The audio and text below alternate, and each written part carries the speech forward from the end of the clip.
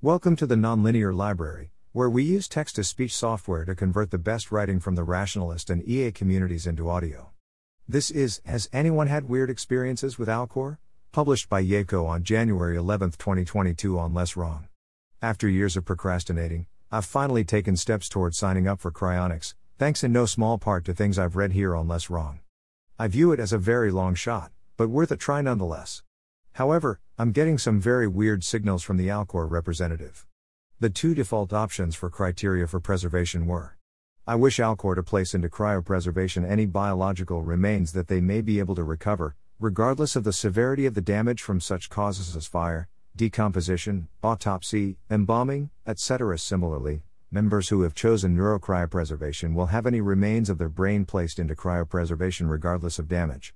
I wish Alcor to place into cryopreservation any remains of my brain that they may be able to recover, regardless of the severity of the damage. If none of my brain tissue is recoverable, do not proceed with my cryopreservation. I found neither of these satisfactory. If I died from a blunt impact to the head, or if my brain has been burnt, crushed, has a bullet through it, etc., I do not want to be cryopreserved, and I want the money to go to my spouse. The instructions said to write out custom criteria if desired, so I wrote my criteria, in a lot more detail, and part of that was that my spouse should make the final decision if there was any possible doubt about my criteria in the event of my death. The representative emailed back and stated that the second option above should meet my needs. It obviously does not, so I insisted on my criteria.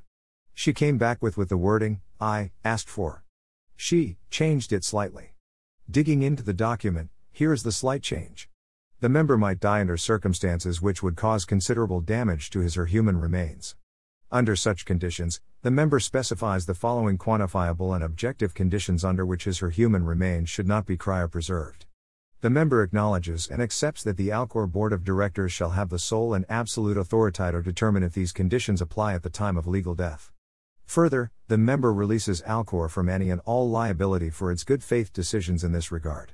Member requests Alcor to place into cryopreservation any remains of their brain that they may be able to recover, regardless of the severity of the damage. If no brain tissue is recoverable, Alcor will not proceed with the cryopreservation. Yikes. We are now at two blatant attempts to mislead me and dramatically change my criteria. They are coming off as dishonest and untrustworthy. Given other sketchy things I've read about them, there is plenty of debate on this site and elsewhere calling them out for bad behavior. I'm starting to think the Alcor detractors were right. I'm seriously considering aborting my application, canceling the insurance policy that funded it, eating my losses, and giving up on cryonics.